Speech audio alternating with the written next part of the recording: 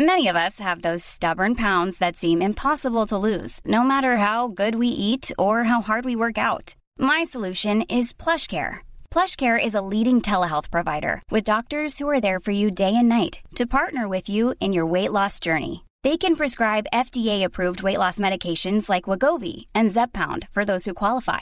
Plus, they accept most insurance plans. To get started, visit plushcare.com/weightloss. That's plushcare.com/weightloss. Hiring for your small business? If you're not looking for professionals on LinkedIn, you're looking in the wrong place. That's like looking for your car keys in a fish tank.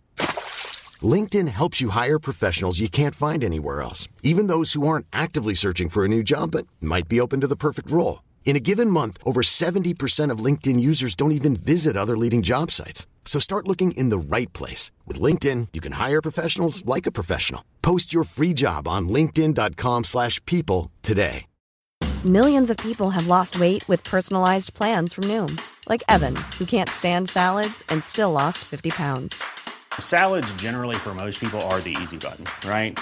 For me, that wasn't an option. I never really was a salad guy. That's just not who I am. But Noom worked for me. Get your personalized plan today at Noom.com. Real Noom user compensated to provide their story. In 4 weeks, the typical Noom user can expect to lose 1 to 2 pounds per week. Individual results may vary.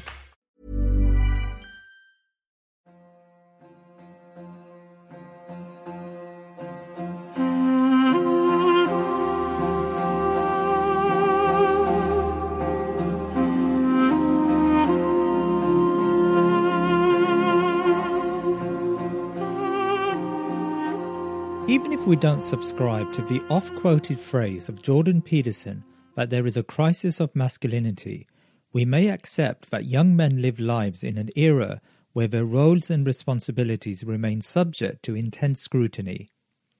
Liberal society endorses a particular type of man, a new man, domesticated and refined, sensitive and progressive. Conservative criticism seeks to return, or at least how they see it, to a man more in tune with his biological yearnings. The need to be strong and unperturbed by any woolly notions of emotional intelligence. A young Muslim male living this experience is often also confused by the messages coming from Muslim quarters.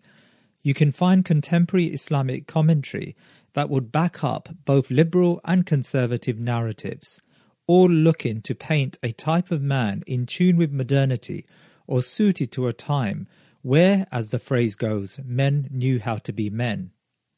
My guest today, Ameen, from the popular Mind Heist podcast, is a young man trying to make sense of this world.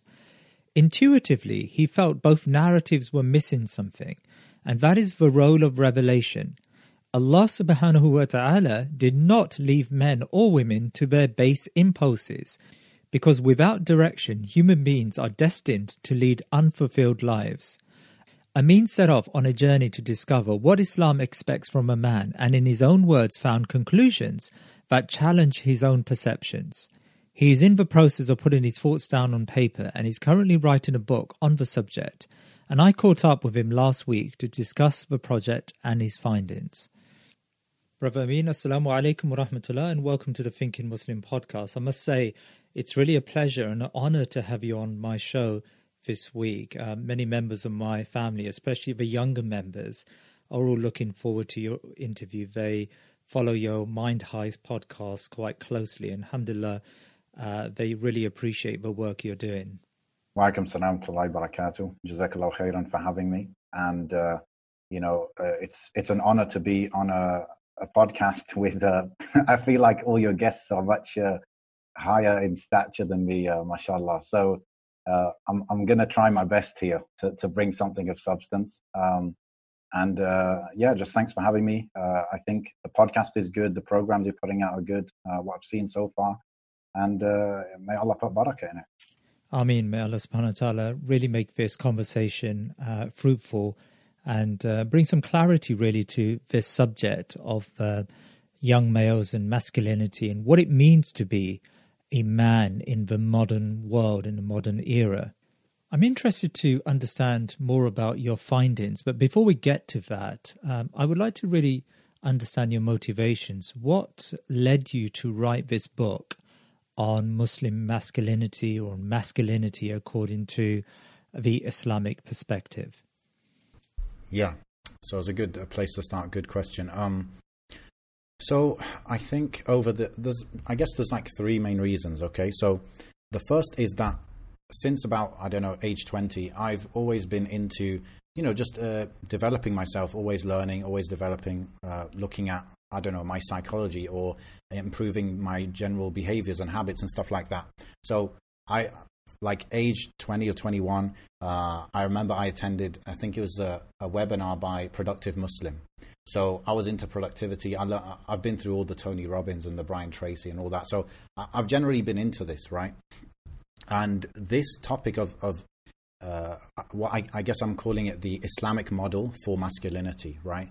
This, I think, is a vehicle for men to improve themselves. So ultimately, I see this topic as one of personal development and not necessarily one of like Islamic kind of shari'i or fiqhi knowledge per se, but it's a way that Muslim men can develop themselves, but instead of using the tools and the worldview that are given to them elsewhere from other places, they're actually going straight to the source, which is the Quran, the Sunnah, the scholars of our religion, to help them develop themselves, improve themselves, and no doubt Islam encourages us constantly to improve ourselves anyway, in men or women, right? So that's like the first reason.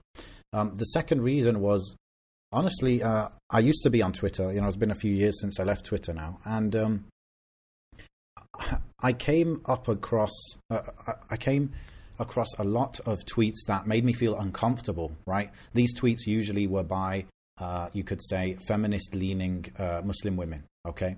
And the contents of their tweets might make me feel uncomfortable. They might have made me, want to, have a knee-jerk reaction and kind of maybe argue with them, right?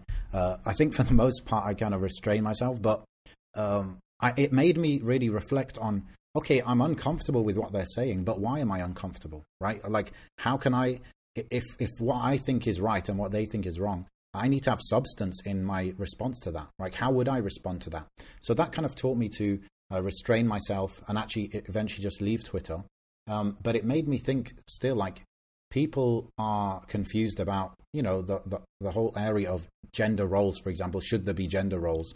This is a big question amongst Muslims. I think in the non-Muslims in the West, it's kind of a foregone conclusion, right? But for Muslims, there's still a lot of questions around this. So, let me actually try to form a good answer to this. Let's bring substance. And it might not be adequate for those who are not fully on the Quran and Sunnah train, if you like, in terms of like, we'll just take this and roll with it. So it might not be adequate for them, but for those who really do want to follow and they want to take their world view from Islam and what Allah is giving us in terms of the best way to live, then inshallah it will be something of substance, and it will help them understand, ultimately it's like their role in life and their role in society, right? So I think it's really important. And ultimately it's just my annoyance that I'm uncomfortable with these ideas I'm hearing. But it's like, okay, if you're serious, you need to find a way to respond to it, right, with substance. And then the third reason is ultimately, inshallah, I think most Muslims I speak to, they have a goal of improving the state of the ummah, right? And ultimately, I think the change happens bottom up. And I think the bottom would be the Muslim family. And we hear of many problems between Muslims, whether it's siblings, parents, husband and wife, children, this and that. So this is my contribution to helping to mend the issues we have amongst the families, because I truly believe that if we have strong families, that kind of will solve 80% of the issues, inshallah. That's really interesting. I want to pick up on the third point you mentioned as a reason why as to why you want to address the subject of masculinity. I mean, often I completely agree with you, but the Muslim family it has to be resolved, and not enough attention is placed on the Muslim family and how it can operate today. However, most prescriptions so far tend to sort of pick up on parenting and I don't know, the role of the wife, maybe even the role of the husband and wife, right, as a as a unit, very few people have picked up on the topic that you're covering, which is masculinity, and is there an Islamic conception of masculinity? Why do you see masculinity to be at the root, or do you? But why do you see it to be at the root of a good, healthy family? I can't say it's like the number one way to fix it, right? I think it's very significant, though. Okay, there are other factors, right? There is for example, ultimately, I think each person needs to take responsibility for the problems they're causing in the world. Like, let's be real, I'm probably causing problems right now for, I don't know, for my parents or my children, whatever it is, or my neighbors, right? We're all causing, whether it's small problems or large problems, for our families and for the society at large, right? With some little things we're doing here and there. And so I think everyone needs to take responsibility for the good and the bad that they do. And ultimately it's on yourself to better yourself, and that will help better the world, right? So very, very much bottom up approach. And because I'm a man, because I got interested in this topic, I just applied it there. So I said, okay, if Muslim families are going to change, and I'm a Muslim man, I need to take it upon myself to A, improve myself, and B, that will hopefully trickle down, or whatever you want to call it, onto my family, right? Onto my wife, onto my children. And then that will then help my children's friends and my wife's friends and this and that. So it's the approach of putting all the responsibility on yourself, ultimately, to improve things, right? And being a man and feeling like, I guess it's an audience that I would like to address. I'm telling myself and anyone who would read the book eventually that it's all on you. That's all you should be focusing on, is what you're doing, right or wrong, and improving it. To what extent do you subscribe to the notion, I think put forward by people like Jordan Peterson, that there is a crisis of masculinity and males no longer have a place in this new world, and as a result, many of the problems we face in families and wider society stem from this basic crisis of identity that most males feel? Yeah. Jordan Peterson, I think some of what I've heard from him in terms of psychology is very, very interesting. In terms of the general idea of there being a crisis of masculinity, I do agree with that. Obviously, crisis is maybe dramatic, but yes, it's a big problem, right? And I really do believe it affects the family dynamics, etc. Where does that come from? Why is that the case? There's so many reasons, right? But I think, for example, from a technology point of view, since the Industrial Revolution, the society has lost the need for a lot of men, in a way, right? So before, just on a very basic level, physical labor was more important before. Right? Now it's less important. We have robots to do stuff, right? So just on a very basic level, you can see how one of the main traits or things that men brought to the table is now no longer needed. It's done by robots, for example. It's done by factories, machines, etc. So we can take that and we can expand it, further and further. For example, now we don't need men who are ready to go and defend the country because we have a professional army. We don't need men to sort out brawls in the street and correct people because we've got professional police now, right? So a lot of the roles that men played, the important roles men played, they're no longer important, right? On top of that, we have, certain things like the feminist movement, which ultimately, although the feminist movement is supposed to focus on, the role of women in society, it really is trying to dictate the role of men as well, because as you give women certain new roles, that often leads to taking away men's roles, and it also tries to add roles to men that they didn't have before, right? So, technology's changed a lot of things, the shape of the economy's changed a lot of things, globalization's changed a lot of things, and a big one actually is the increased involvement of government in our lives, right? What that does is it takes a lot of responsibility off men, and it says, no, the government's going to take care of this now, right? So again, it's taking responsibility away from men. And personally, what I found and what I really think is men thrive on responsibility, right? So a man might not take initiative to take on a responsibility for himself, but when it's burdened on him, that's when he rises to the challenge. And so if we have a state where the government is taking care of a lot of the burdens on society, then I think the kind of cliche that we hear of happens, where men are sitting on benefits, watching TV or playing video games. I mean, Jordan Peterson argues that there is an innate disposition or sense of manhood that modern society tends to corrupt or tends to undermine. And so I think he calls it the emasculation of a man, right? So a man no longer acts and behaves as for thousands of years men did act and did behave because of modern society. And he blames that on, as you said, the feminist movement and sort of a cause for equality and various other things. Now, I wonder whether from an Islamic perspective, there is some correctness to what he's saying. We know that there is a concept called fitra, and all human beings have this natural disposition.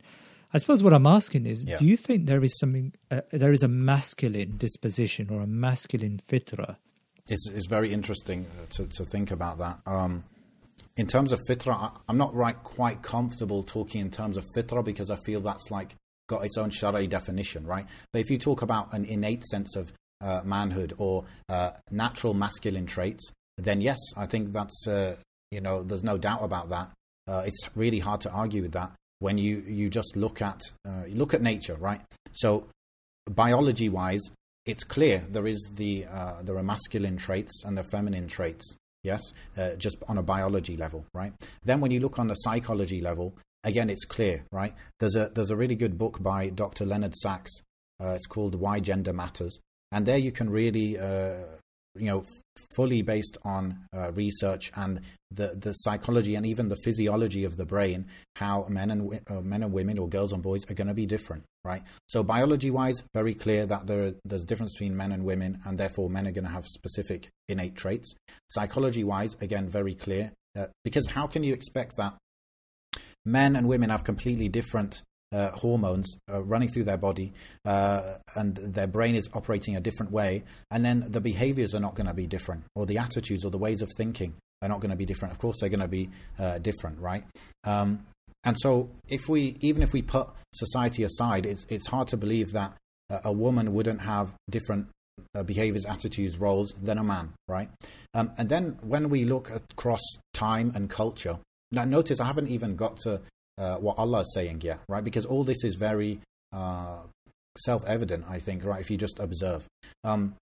When you look at, also, this is maybe the strongest point, is when you look across time and culture, you see common trends.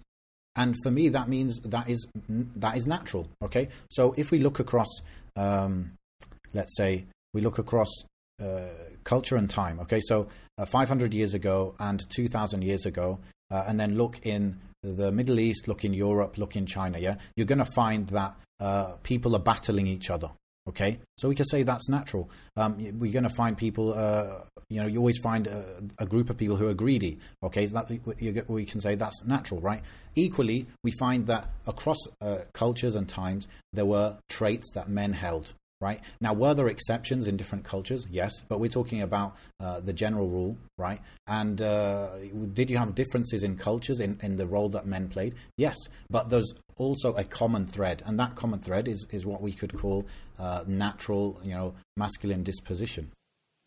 That's really interesting. So in your mind that, we tend to today, because of for all the reasons that you've mentioned, the shifts in society, we tend to push against those natural dispositions or inclinations that men have, and as a result, there is this vacuum and there is a problem in the lives of men. I mean, I had a startling statistic, and I can never remember statistics offhand, but it's about the number one killer of men in America is suicide, and large part of that of those suicides, or the reasons behind the suicides, is that men feel that they can no longer look after their families due to debt or out of work, or and I suppose that feeds into your thesis, your argument that men no longer have a place in this new world.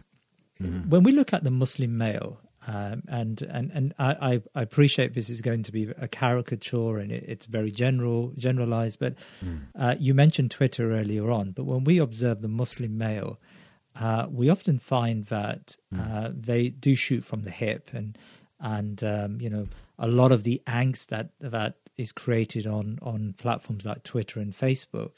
For sure, there are people out there, females out there who say things in order to solicit certain types of responses. But more often than not, young men are responsible for the anger and the frustrations and the sometimes quite bad behavior that exists on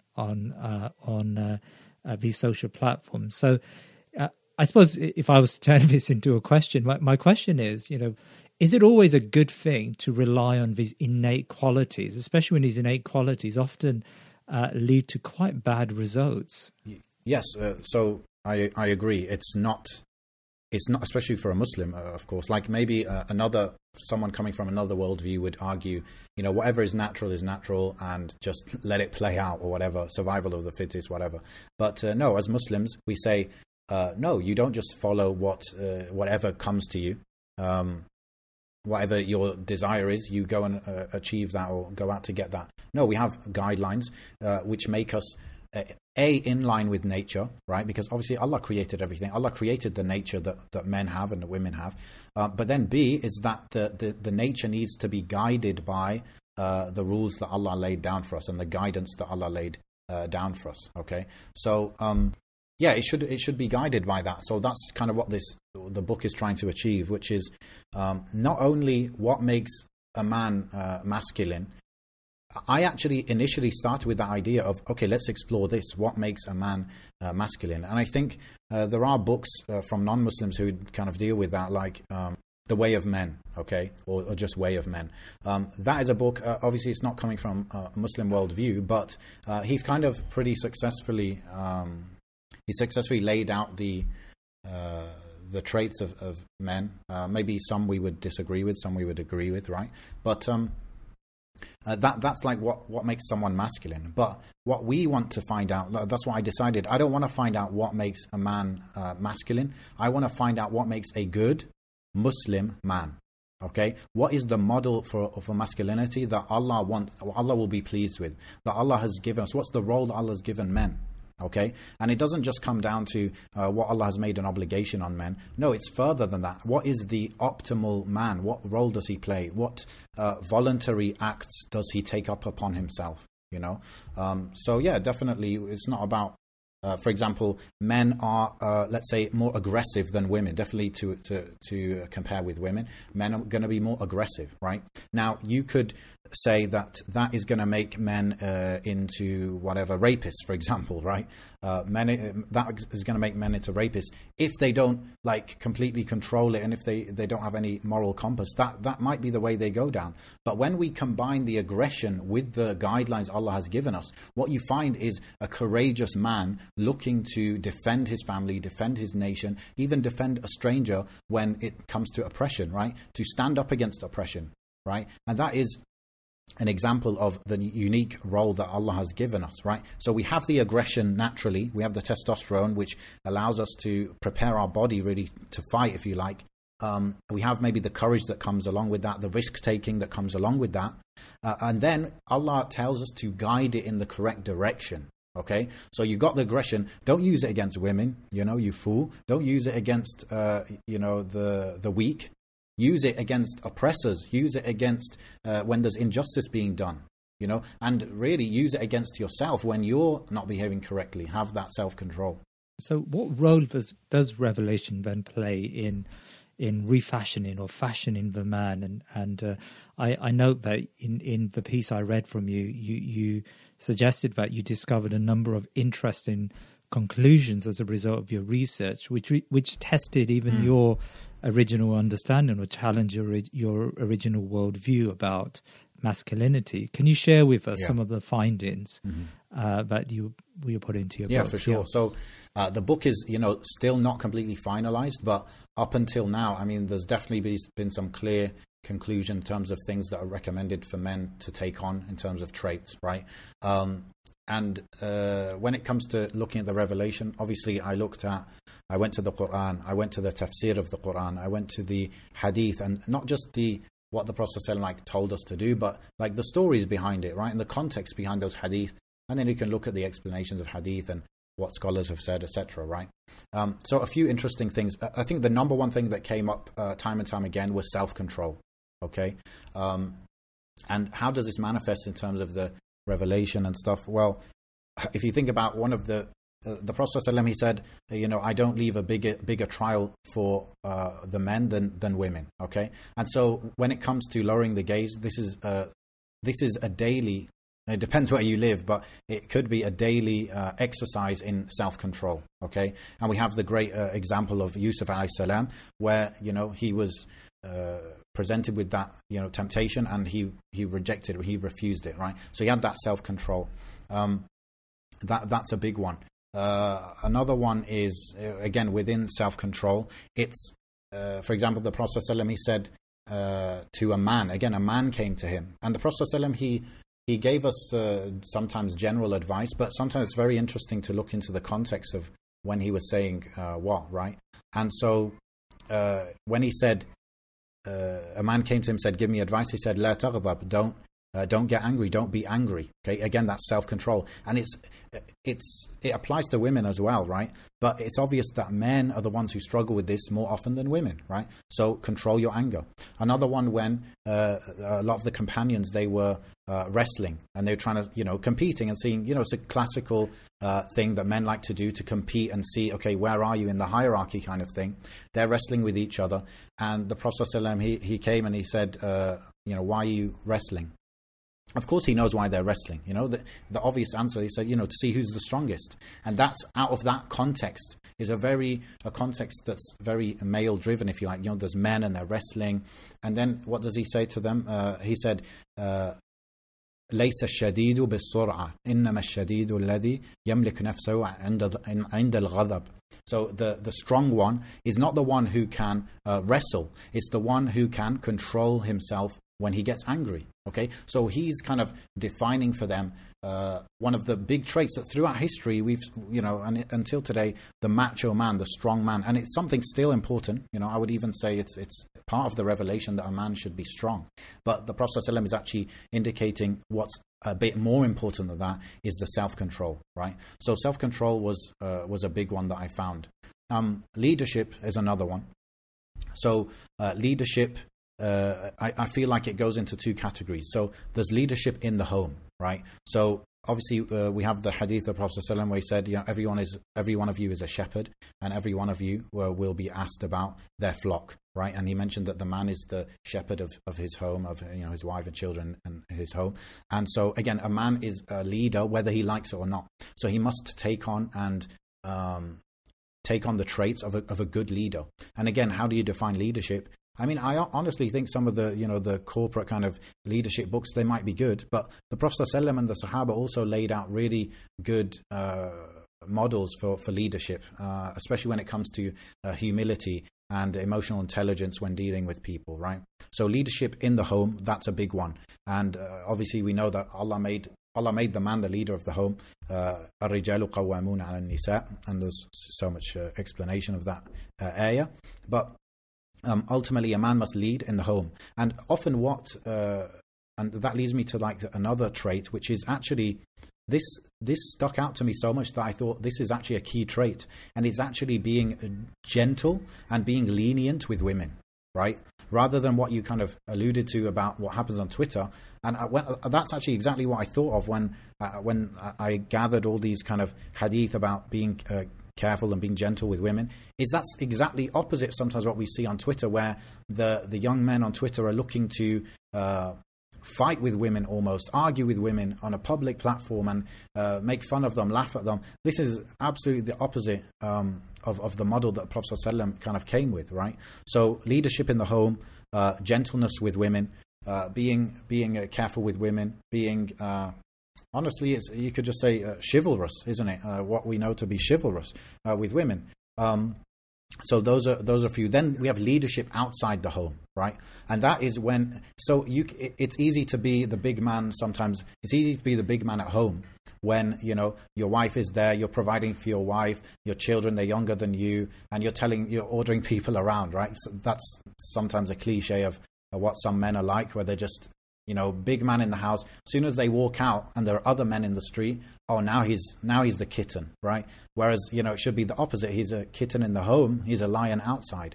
So being a leader outside the home, a lot of that, interestingly, for example, in the Quran, Allah mentions multiple times the words وَجَاءَ مِنْ أَقْصَى الْمَدِينَةِ رَجُلٌ يَسْعَى, and the translation of that is approximately, and from the far side of the city, a man came rushing, or came striving forward, right?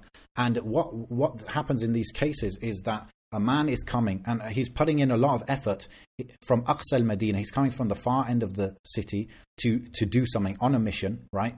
And also it says yas'a. He's really putting effort and energy in getting there. You could say he's running, he's rushing to this scene. And what he's rushing towards is actually standing up for the truth in the face of an incorrect status quo. Okay, and like big example of this would be in Surah Yasin, when the man came and he said, "Attabi'ul mursalun," follow the messengers, right? So imagine a big mob who rejecting the messengers, and this man comes from the other side and he tells them, he stands up in front of the whole mob and he says, "Follow the prophets, follow the messengers." Right, and obviously what we know from the surah is he was actually martyred after that, right? So he put his life on the line, and that is leadership. It's not saying who is going to, the prophets are here, they'll deal with it, right? No, it's taking initiative. It's taking initiative without being asked, okay? And this is something that I think a big thing us Muslim men need to realize is that we thrive on challenges. We thrive on responsibility. But often the world will not put responsibility on you. You need to take it on yourself. You need to take it on for yourself. And just from my own observations, women actually take a lot of initiative, right? They'll get up and they'll do stuff, right? Especially if men are not filling that role, they'll go fill the role, right? And so then you get men complaining about how women are taking men's roles. Well, often it's because you're not filling the role yourself, right? So we need to take on that role. And interestingly, there is the hadith where the Prophet ﷺ said, if a woman just does a few things, right? Obey her husband, pray her prayers, fast her Ramadan, then she will enter Jannah from whatever gate she pleases, right? This is a very high status, right? The fact of the matter is a man doesn't have an equivalent hadith for how he can enter Jannah from any gate he pleases. And even if he was to enter any gate he pleases, we can imagine that he would have to actually go out and take on responsibility, right? Rather than just the few things that Prophet ﷺ listed for him. So therefore, generally something I've really come to terms with is that us men, we actually have to go out and take on the responsibility. No one's going to ask you to do it. No one's going to, if you're in the street and, like we hear about Muslim women being attacked in London or in America or whatever, and no one is going to point at you, Mr. Muslim man, and say, that's your sister, go protect her. No, you need to take it upon yourself. Maybe you're not visibly a Muslim, no one's going to know about, but Allah will know. Right, and this is your responsibility. So you have to take it on, and you have to, go for it. Right. So that's like leadership outside the house. And another one, final one, I'll just share with you, is actually interesting because, like I said, it did change my perspective on how a man should be. And this one is like being emotionally vulnerable, but in the right context, and you could say without losing your self-control. So we actually find that. The prophets and the Sahaba, they're actually quite emotional people, okay? And so I don't think that men don't cry, that's too black and white. But also the whole metrosexual man who's just so open about his feelings and he just lets it all out in any context, that's also too black and white. I wouldn't say that's kind of in line with the Sunnah either. What I would say is a middle path here is that you feel emotion firstly. We have to be clear that men can and should have strong feelings, right? Now, when they express that and when they don't express that, you should have enough self-control to actually decide when you want to express it and when you don't. So, for example, in the presence of your wife, if you want to be vulnerable about something which actually she's relying on you for example, like financial security, if you let out your worries about your financial security to her, that's not the right place to do it. But then you can be open and vulnerable with your friends about that because they're not relying on you for that, right? Equally, when Musa was going to Fir'aun with his brother, he said to Allah, "Innana nakhaf." He said, "We are scared." How would he know that they're both scared unless they were emotionally open with each other to some level, right? So, these are some of the five big ones that I've just kind of put together for you now. So self-control, leadership in the home, gentleness with women, leadership outside the home, standing up against the status quo, and then finally being emotionally vulnerable. And just you asked also about like how it changed my view, right? So my view of things, I suppose, is the old school, is the traditional way of seeing things, and that's slightly different. It depends where you are in the world and stuff. But for example, what I kind of was used to is men being served by women in the house to a very, very high level in terms of men not really lifting a finger. Now they would work very hard outside the home, but once they're in the home, they're kind of not doing anything. And just this is one example, but my view of that really changed when I thought of being a leader. And a leader takes initiative, right? He doesn't ask for his wife to do something. He'll go and do it. And maybe his wife would have so much respect for him that and she cares for him. She'll say, no, I'll do that. That's fine. But you should have the initiative. You should be proactive and say, look, I'm not actually in need of anyone to do anything for me. I'm happy to do stuff. But if that's the role you have, then you can do that. If you want to volunteer to help me with it or do that for me, then do it. But my first kind of reaction is, no, I'll do it for myself. Yes, I believe it was Umar bin Khattab, when he was Khalifa, right? He dropped something off his horse or camel, and I think it was actually his slave who was going to pick it up for him, and he refused. He said, "I'm going to get off my camel. I'm going to pick it up," because he said, I believe what he said to the slave, where the slave was like, why wouldn't you do that? He said, "Are you going to lift my sins on Yawm al-Qiyamah?" Right? So his attitude was very much one of independence and doing things for yourself. You've set up some really interesting research there about the role of Muslim men. And I suppose that it begs the question, or a couple of questions, in fact. Firstly, why is it that this narrative is missing in the Muslim community? I mean, surely, the way you strung together a lot of these texts, I mean, these texts aren't foreign to many of us, right? Yeah. But maybe we haven't visualized the text in the context of manhood. Yeah. We took another story from it. So why is it that this development of the Muslim man is missing in our communities? Yeah, I mean, it might be the simple fact that nobody is focused on it. And historically, I think it wasn't an issue, and that's why it wasn't focused on, right? So you wouldn't find any scholarly books on Muslim masculinity, for example? What I have found is books on futu'a and muru'a, right, which you could translate as chivalry. But when I go to those books, what I find is general good character, okay? Books on general good character. And I think what I've heard is that, especially before, the concept of being a good man, being a real man, it kind of applied to women as well, in the sense of they have muru'a, they're a well-mannered person, they have great character.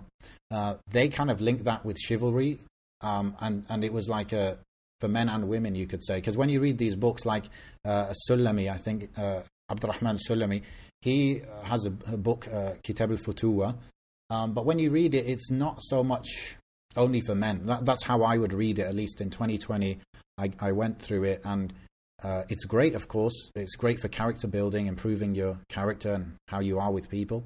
But I don't think it really brought the answers for that a lot of men are asking. What is my role? How how do I act when a woman provokes me in this context? And like what maybe men are dealing with on Twitter or whatever.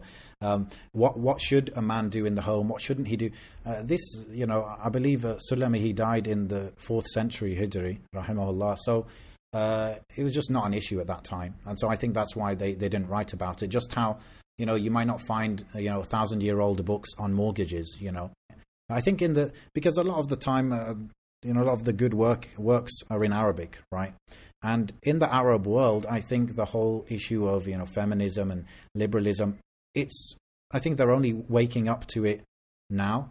Not in the sense that they didn't understand it, and they didn't understand it was there, but it's just become more of an issue maybe more recently. And so now you're going to find works being done, perhaps. In the meantime, I'll try, to do what I can.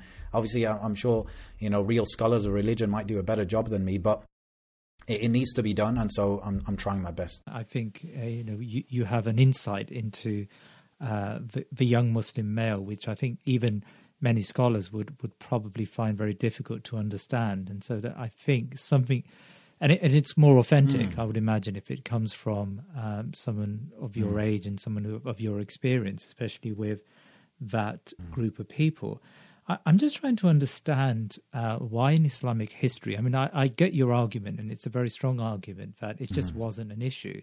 What about a counter argument to that? And that is often put forward by feminists, and that is that it was not an issue because women just had to accept their place in Islamic history, and men were these dominant beings, and they had, they were exercising their masculinity in a very negative way for centuries.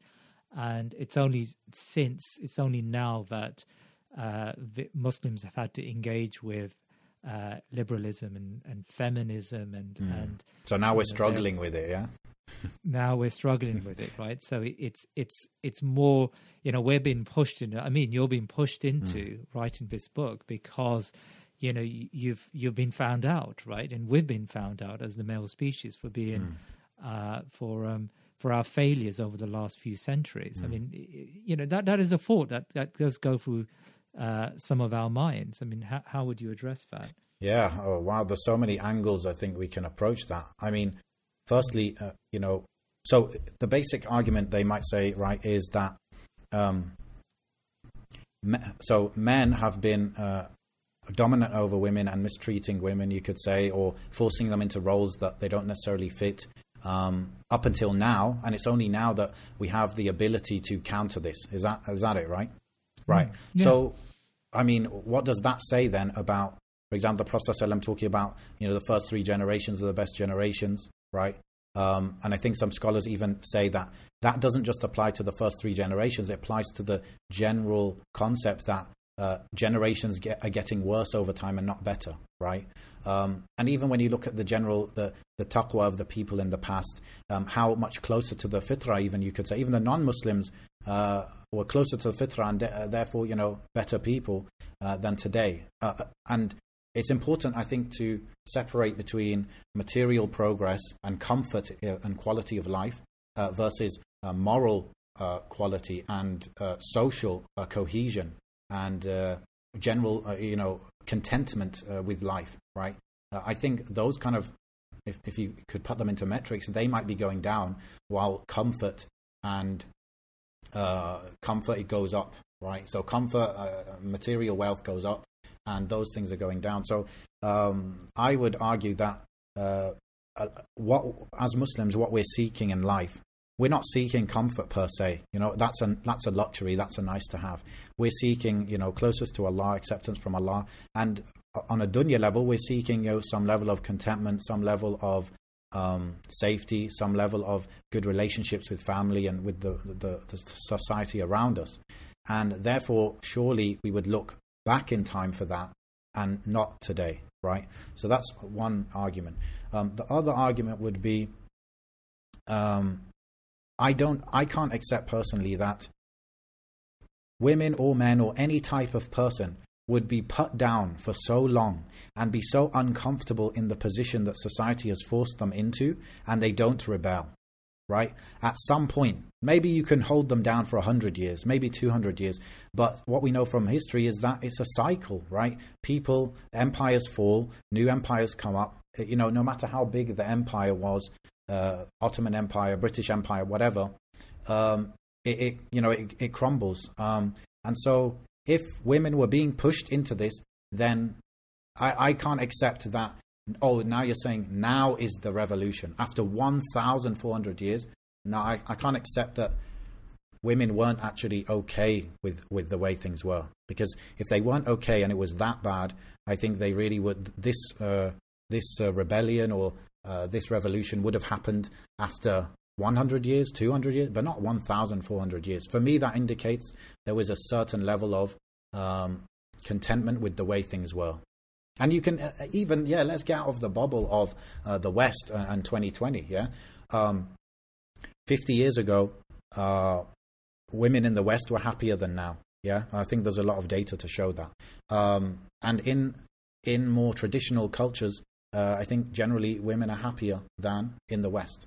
So we don't even have to go too far to see that we're actually going the wrong way rather than the right way. Wallahu a'lam. No, it's a very good answer. And I was reading today an article that someone submitted from Nigeria. Mm-hmm. My wife is putting together a book about feminism and the engagement and the interaction with Muslim women. She spoke about she's written against feminism for some time, and she recently wrote this piece about how Muslim men often push women into feminism. And it was a very clever piece. I mean, she wasn't condoning feminism, but her argument was that through our actions and through the injustices and the absence of Islamic revelation and Islamic rights, or at least even if one accepts those rights, one doesn't actually abide by them. Muslim women can only really find solace in feminism and in Western rights because they go to the imam and they go to the community leaders and nothing seems to change, right? To what extent do you buy that argument, and do you think there is something substantial here that needs to be addressed? Yeah, I buy it fully. Full price, no discount. I think, like I said at the beginning, I'm happy to take on responsibility and admit failures. And I can't admit for failures of other men because it's everyone's responsible for themselves. But with the book, one of the messages I'm trying to send with the book is let's admit, as men, we kind of do have some failures. So let's admit it and let's be leaders. Let's take responsibility and take initiative. So before we lose our women to feminism, if you want to word it that way, instead of it having to get to that, let's sort ourselves out. Let's be the best men we could be according to the Islamic model of masculinity. And then if the women still want to go to feminism, then, I don't know, what can we do about that? But what I would argue is if we are men according to the Sunnah way of being a man, then the opposite would happen, to be honest. So I'm happy to say that sometimes we really fall short, and we can actually make many arguments and excuses for ourselves. We can say, the size of the government and how much they're involved in our lives, and the fact, for example, the fact that you can get benefits, right, in the UK, you're not working. You could say, oh, that really doesn't incentivize me to work. You could say that, and therefore, you would say I'm not being a proper man and not working hard and this and that. So you can make excuses, but forget excuses. Let's just take on responsibility. Let's be the best we can be. And ultimately, you got to take those excuses to Allah as well. So let's be honest with ourselves. What has led to this absence of Islamic thinking in a variety of areas? And, you're focusing on the role of a Muslim man, but it's a very basic problem that we face. But if we expand it in every area, right, when it comes to marriage, when it comes to living in a community, when it comes to trade or whatever it may be, there is a palpable absence of the Islamic thought, right? And we don't really have details. We may have, a hadith here, or we may have some notion of what is right from the wider community, from imams, but we don't really have specifics. And I suppose a task you're trying to do is you're trying to flesh out the specifics so that a Muslim is rightly guided rather than just generally guided, and as a result, that general guidance leads into error. I'm trying to understand, why is it that our communities, and in the Muslim world, I mean, it's no different, right? If you go to Pakistan or Nigeria, but also in the West, why is it that our communities there is a failure to explain the depth and the details of Islam in a way that you want to do with this book? Yeah, that's a big question, Jalal. Ameen, I mean, like you and I mean, I'm older than you, right? But when I was, alhamdulillah, my parents are, fantastic parents, and they've got, given me so much. But what is clear is, they did not inherit from their parents, a detailed Islamic culture to deal with these issues, right? So something down the line went wrong, in a whole array of areas, and we're focusing on men. But because ideally, I would imagine, and I'm sure you do this, you'll be explaining to your children what it means to be a man from an Islamic context at a very early age. And I suppose that's the Islamic method, right? We're not going to rely on a state to tell us how to be a man. We're going to rely on our family and our parents and our fathers to do that, right? Yeah. So what went wrong in that chain? Why is it that we've ended up where we are? Yeah. Maybe we haven't. Maybe nothing went wrong, right? So I'll explain. Let's say, if you're from Pakistan originally, your parents, let's say, were born in Pakistan, their grandparents were born in Pakistan. They had a general, or maybe I'm wrong here, but they had a general Islamic culture. Okay, so generally the way they lived their lives was according to Islam. Were they educated in Islam? Maybe not. Could they quote hadith or any? No, maybe they couldn't. Right, but this is what I believe. I don't believe that we need to expect every individual to have a good Islamic education to have a good society. I believe that we just need to have the culture and the norms of the culture and the society to make sure everyone's in line with the Islamic values, right? And so I think in the past, that's how things were kind of maybe better than now, at least values-wise, is because people actually didn't need to be educated on how to be good. It was just a general norm of the culture is that this is good and this is bad, right? Now, what has happened, I think we're in a transition phase now, where now there is questions about what is good and what is bad, okay? And now that's when we need to expect every individual get educated on what's good and bad, because the culture is not so clear. The culture is not homogenous anymore. There's globalization. There's, even if you're in Mauritania now, you're being exposed to YouTube, right? And so the mind is actually being filled with so many different ideas and sometimes clashing ideologies. So now it's like, okay, I guess we have to react, right? Ideally, we would have educated everyone. I'm not saying that's not ideal, but I'm saying it's probably a big ask. If you ask me, and I'm not a historian, but I would guess that the average Muslim in the past did not have an amazing Islamic education, but the culture that they lived in led them to living generally moral lives in line with Islamic values. But now, because we're in the transition phase, because we're adapting to the new world where there's globalization, there's let's be real, attacks on our values. Now we kind of do need to expect everyone to be educated to an extent to combat that. That really allows me to talk about culture and the impact Western culture, if you like, or liberal culture has had on the young Muslim male.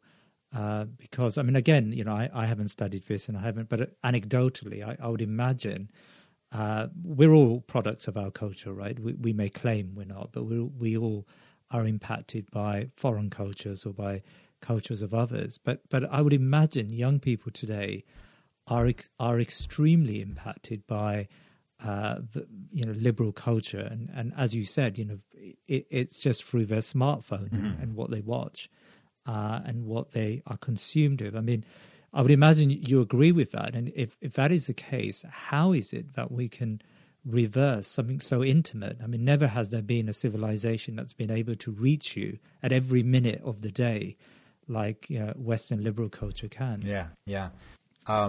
Obviously, it's a big question, but I have obviously my own ideas around this. I think you try to actually design or engineer your environment with clear intention.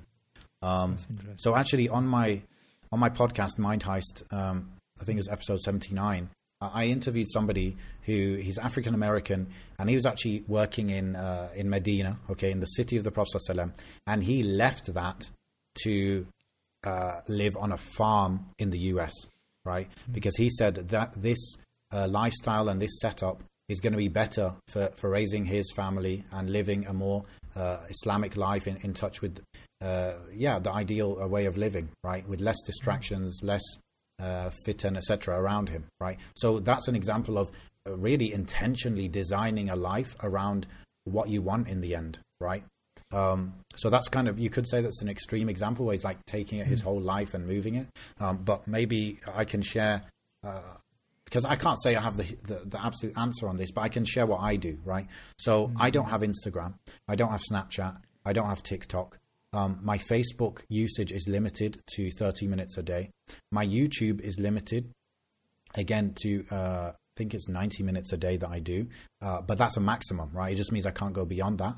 And also, I've turned off recommended videos. I've turned off the comments on YouTube, and also I can't use YouTube outside of certain hours of the day, right? So it's rare that I'm even going to be able to use it 90 minutes a day, right?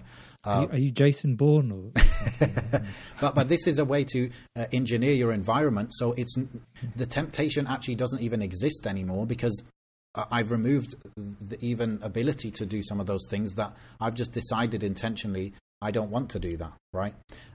Again, I choose to live in a Muslim country, and this is like the things I've mentioned are ways to avoid media or these influences impacting you too much, right? It's like it's actually one action that you can do, and that you kind of can forget about it after that. You don't have to constantly put effort into it. But then beyond that, in terms of ongoing kind of stuff you can do, what I think is educate yourself, right? Because Allah loves the strong Muslim, and that includes being mentally strong, being aware of in the course that you taught, the Thinking Muslim, is what are the origins of liberalism? What's the origins of the materialistic society we live in? Where does that actually come from? This will empower you, I think, right? Especially getting to the sources of it. Then history, I think, is fundamental, again, in making you strong mentally, and also allows you to question the current bubble that we're living in, right? So a lot of people, the automatic way of thinking is that the way things are now is the way things have always been, right? And it's just an automatic bias that we have, that we just think this is how it is. But obviously that's not true. We kind of really do. We live in a location bubble, a time bubble, a class bubble, maybe a race bubble. Like, we live in so many bubbles. So history allows you to escape that bubble. Traveling, of course, helps. And generally, I think being in touch with nature. And then finally, obviously, creating our own media is a way. And I don't just mean, there's good stuff being done, ilm feed and this and that. But it's also having media that's not necessarily Islamic per se in an obvious way. It's like, where's the Muslim National Geographic? Where's the Muslim like cooking shows or whatever? It can be a bit informal, right? But as long as it's in line with the values, it's fine, right? So yeah, those are like three areas, I guess. Intentionally designing your environment, trying to develop yourself, your mind, educating yourself. And then on a proactive thing, like, we need to either create our own media or contribute to media. I always try and encourage people to, if you're going to donate money, put 10% aside or 20% aside of whatever you're going to give to something which is more long term, like supporting like institutions, media thing. Like, I understand there is a urgency of emergencies and food packs and people are starving, 100%, but just put a little bit aside to actually build the long-term institutions as well. In designing your environment, I mean, that requires a lot of self-restraint, right? You've got to what I would imagine, especially in today's world, young people. Again, I'm speaking like I'm 60 or something, but young people tend to have very little self-restraint because the commercialized world in which they live, it is very much about instant gratification. So one would have to have a lot of self-discipline to be able to do that, I would imagine. Well, I'll give you an example, right? So now it's 7:20 where I am, At 10 p.m., I won't be able to access YouTube, right? There won't be a way for me to access YouTube. I can't do it, right? So I'm not, there is no restraint. Like I just can't do it, right? So why can't you do that? Oh, because I've actually got a software that blocks it for me. Right? And that software, I've actually set it up. You can have different layers of how much you want it to be, so you can't control it anymore. But I've got it set so I can't control it, right? I can't make changes to it. So, people think that's crazy. And I think a lot of people, they like the idea that, no, I'm in control. I'm strong enough. But what I always say to them is that there are engineers, software engineers working at Instagram. They're so smart and in demand that they're getting paid $300,000 a year, and they're working 40 hours a week to keep you on their platform. And you somehow think, you're naive enough to think you can resist that. They're smart people. It's a full-time job for them. For you, it's not a full-time job to resist them and to fight them. Right. So that's why I enlist the help of other software engineers to use the software to block it. And back to your book. I can imagine you're going to produce additional material surrounding your book to publicize it, as well as to express some of the ideas in a bite-sized form. But is there a place to have a mentoring course of some sort for young Muslim men so that you can bring to life some of the ideas in your book and explain these ideas to them in a more live sense? Yeah, but I think, Jalal, that a course would be great. But I think ultimately the difference and the missing link here is because, like we referred to Twitter, and Twitter, I don't know, it's kind of a place where you kind of you put your finger on the pulse of young. Even you could say young religious Muslims in the UK or US, right? And over there, you find even those who have some level of Islamic education, they don't have the character to go with it, right? And I think that is the gap. I think tarbiyah is the gap, right? And how do you develop tarbiyah? I really think it's very difficult to develop it online, like through online means. I think you need to get people in a room, in a masjid, in a football pitch. I think that's how it's done. And so, when I look to like raising my son, inshallah, that's all I'm thinking. I'm thinking real life stuff. I'm not thinking about teaching him the stuff I've talked about on this podcast. I'm thinking of just trying to live that model, right, of masculinity, and also just put him in the environment where he can just gain it naturally, where I think, our parents, grandparents, they took it on naturally. If I think of like stuff like Duke of Edinburgh, have you heard of that? Yes, yeah. Yeah, like it's a very like, what's the word? I guess it's a softy version of what, our grandparents were up to as children. But I think this, as well as, martial arts, these things is the tarbiyah we need, right? And obviously, when it comes to Islamic education, it's very important as well. But the education is not just knowledge; it's knowledge and action. And you get action through seeing your teacher and your teacher holding you accountable. So we need to have more of a murabbi system than just a muallim system. We are finding here in the West that things are getting more and more difficult for us to live out our Islamic lives. And it's not just the cultural aspects that we've spoken about, but it's more of a sort of political aspects and the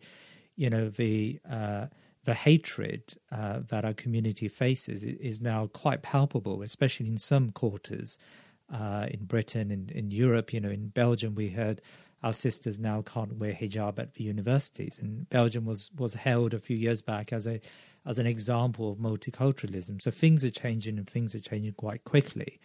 To what extent is it a fool's errand to think about building long-term our communities here in the West. And maybe we should do what you did, right? And move and make an intention to move away and move to the Muslim world. I appreciate the Muslim world isn't perfect, but at least we're with Muslims and we're able to, we have some, dare I say, I mean, we claim that we have freedom here, but actually I would imagine for a Muslim in UAE or in Qatar or in other Muslim countries, there's far more freedom to live your Islamic life than there is in these countries. Yeah. So is it a fool's errand? I mean, I ultimately, I think we'll find out with time, right? So I don't want to theorize on it too much, but maybe you could get my answer from where I live now. But I find it difficult, honestly, to tell people what to do in that sense, or because, like I told you earlier, I didn't grow up in the West, so I don't have a very close attachment to any specific country. So I understand that it's easy for me to pick up and leave, right? Even where I am now, I can pick up and leave, right? I'm not attached. There's good things and there's bad things about that, right? Yeah, you've got to really think of, I think history helps here. I think looking at history helps.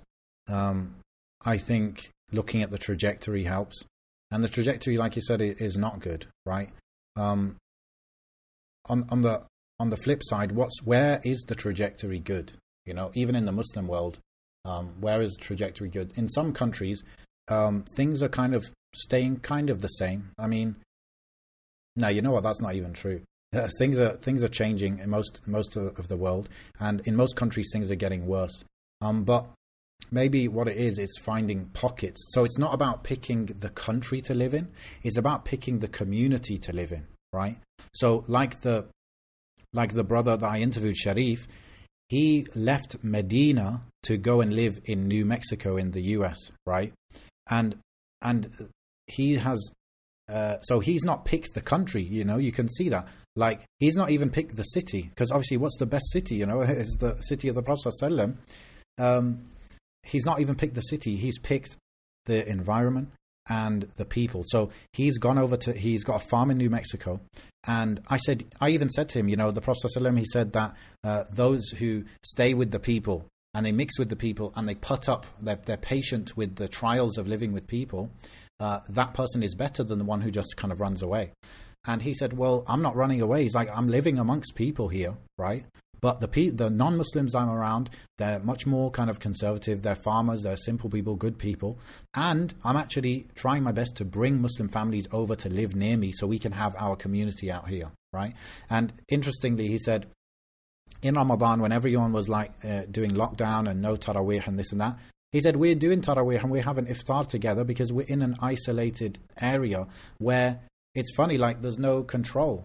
Whereas in Egypt or whatever, people are cancelling Taraweeh. But over there in a rural setup, people weren't actually controlling what they can and can't do when it comes to like gathering and stuff.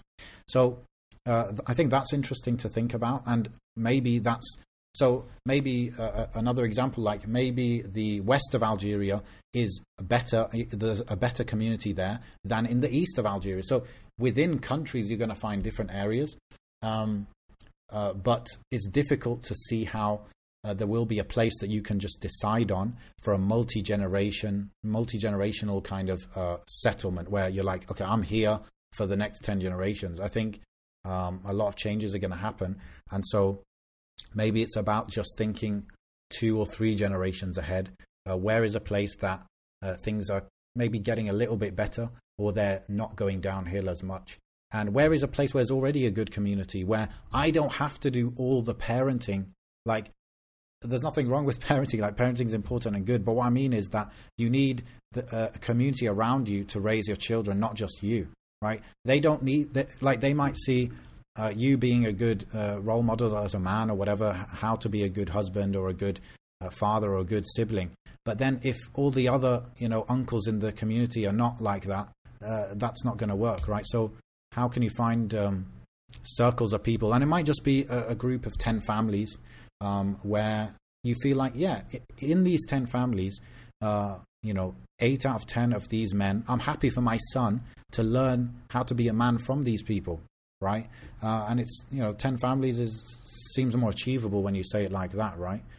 I think it's profound what you're saying. We need to design our lives and we need to design our environment and our community, and not just sort of leave it to fate, right? And leave it to the sort of the natural consequences of things. And I think you're absolutely right. You can find communities in London where you have an amazing relationship with the masjid and with the community, and there's a lot going on, and tarbiyah is you have good Islamic schools and Islamic seminaries, and there's a lot going on, right? And then, as you said, you can move 5 miles away, and none of that is available. Obviously, on a general picture, it's better to do that in a Muslim country, probably, especially more conservative or traditional Muslim countries. Again, the culture is just set where people have these general Islamic etiquettes. Again, that's where traveling comes in. It's like, I always refer to Algeria because I know Algeria. If you go to Algeria, you find people who, they don't know many surahs. They've never studied beyond just, the basics in school, because they do still study like fiqh and stuff in school. Beyond that, they've never studied Islam. They never attended any lecture. Maybe even, they don't have the outward appearance of someone who's religious, but their values are actually very Islamic. Their manners, they generally understand. Like in Algeria, for example, sometimes you might, instead of saying please, you actually make dua for the person, right? These things are ingrained, and so I think there's a lot to benefit from that in terms of living in a Muslim country, Muslim majority country. Jazakallah khair. That's really interesting. So when can we get a chance to read your book? When do you think the book will be published? So in Ramadan was May, wasn't it? So what I said is, inshallah, be done within 6 months of Ramadan. So I guess we got a few months to go. The draft is pretty much done, but as you probably would, I don't know if you've written books yourself, but it's a long process. Yeah, it's a long process between like the draft and the final thing. So maybe I'm naive, Jalal. Maybe it's going to take longer, but inshallah not. So I guess where people could find out about it when it is ready is so I'll definitely would have mentioned it on my YouTube channel. That's like maybe where I'm the most active. So YouTube channel is Seera Masters, SEERA Masters. Seera Masters, that's my YouTube channel. That's also where I put the video version of the podcast. So those two things are found there, and I guess if you subscribe there, then that's the best place to find me.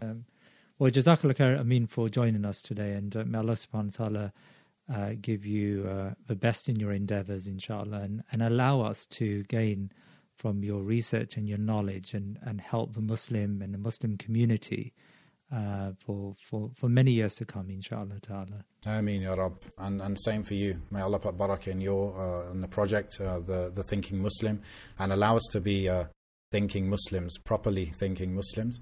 And just keep it up, inshallah. And I think we just got to this is really what you're doing is an example of leadership and taking responsibility. Nobody told you have to do this. I'm sure you chose to do it because you understand that it's not enough to sit back and watch things crumble. That would be regretful. So may Allah put barakah in the endeavor of taking on that leadership. Ameen, inshallah. And now I can say to my nephews and nieces that I've spoken to Ameen from Mind Heist and conducted a podcast. So maybe they'll start listening to the podcast now, inshallah. Maybe, inshallah. Many good guests on it, mashallah. Inshallah. Assalamu alaikum wa rahmatullah. Wa alaikum salam wa rahmatullahi wa barakatuh.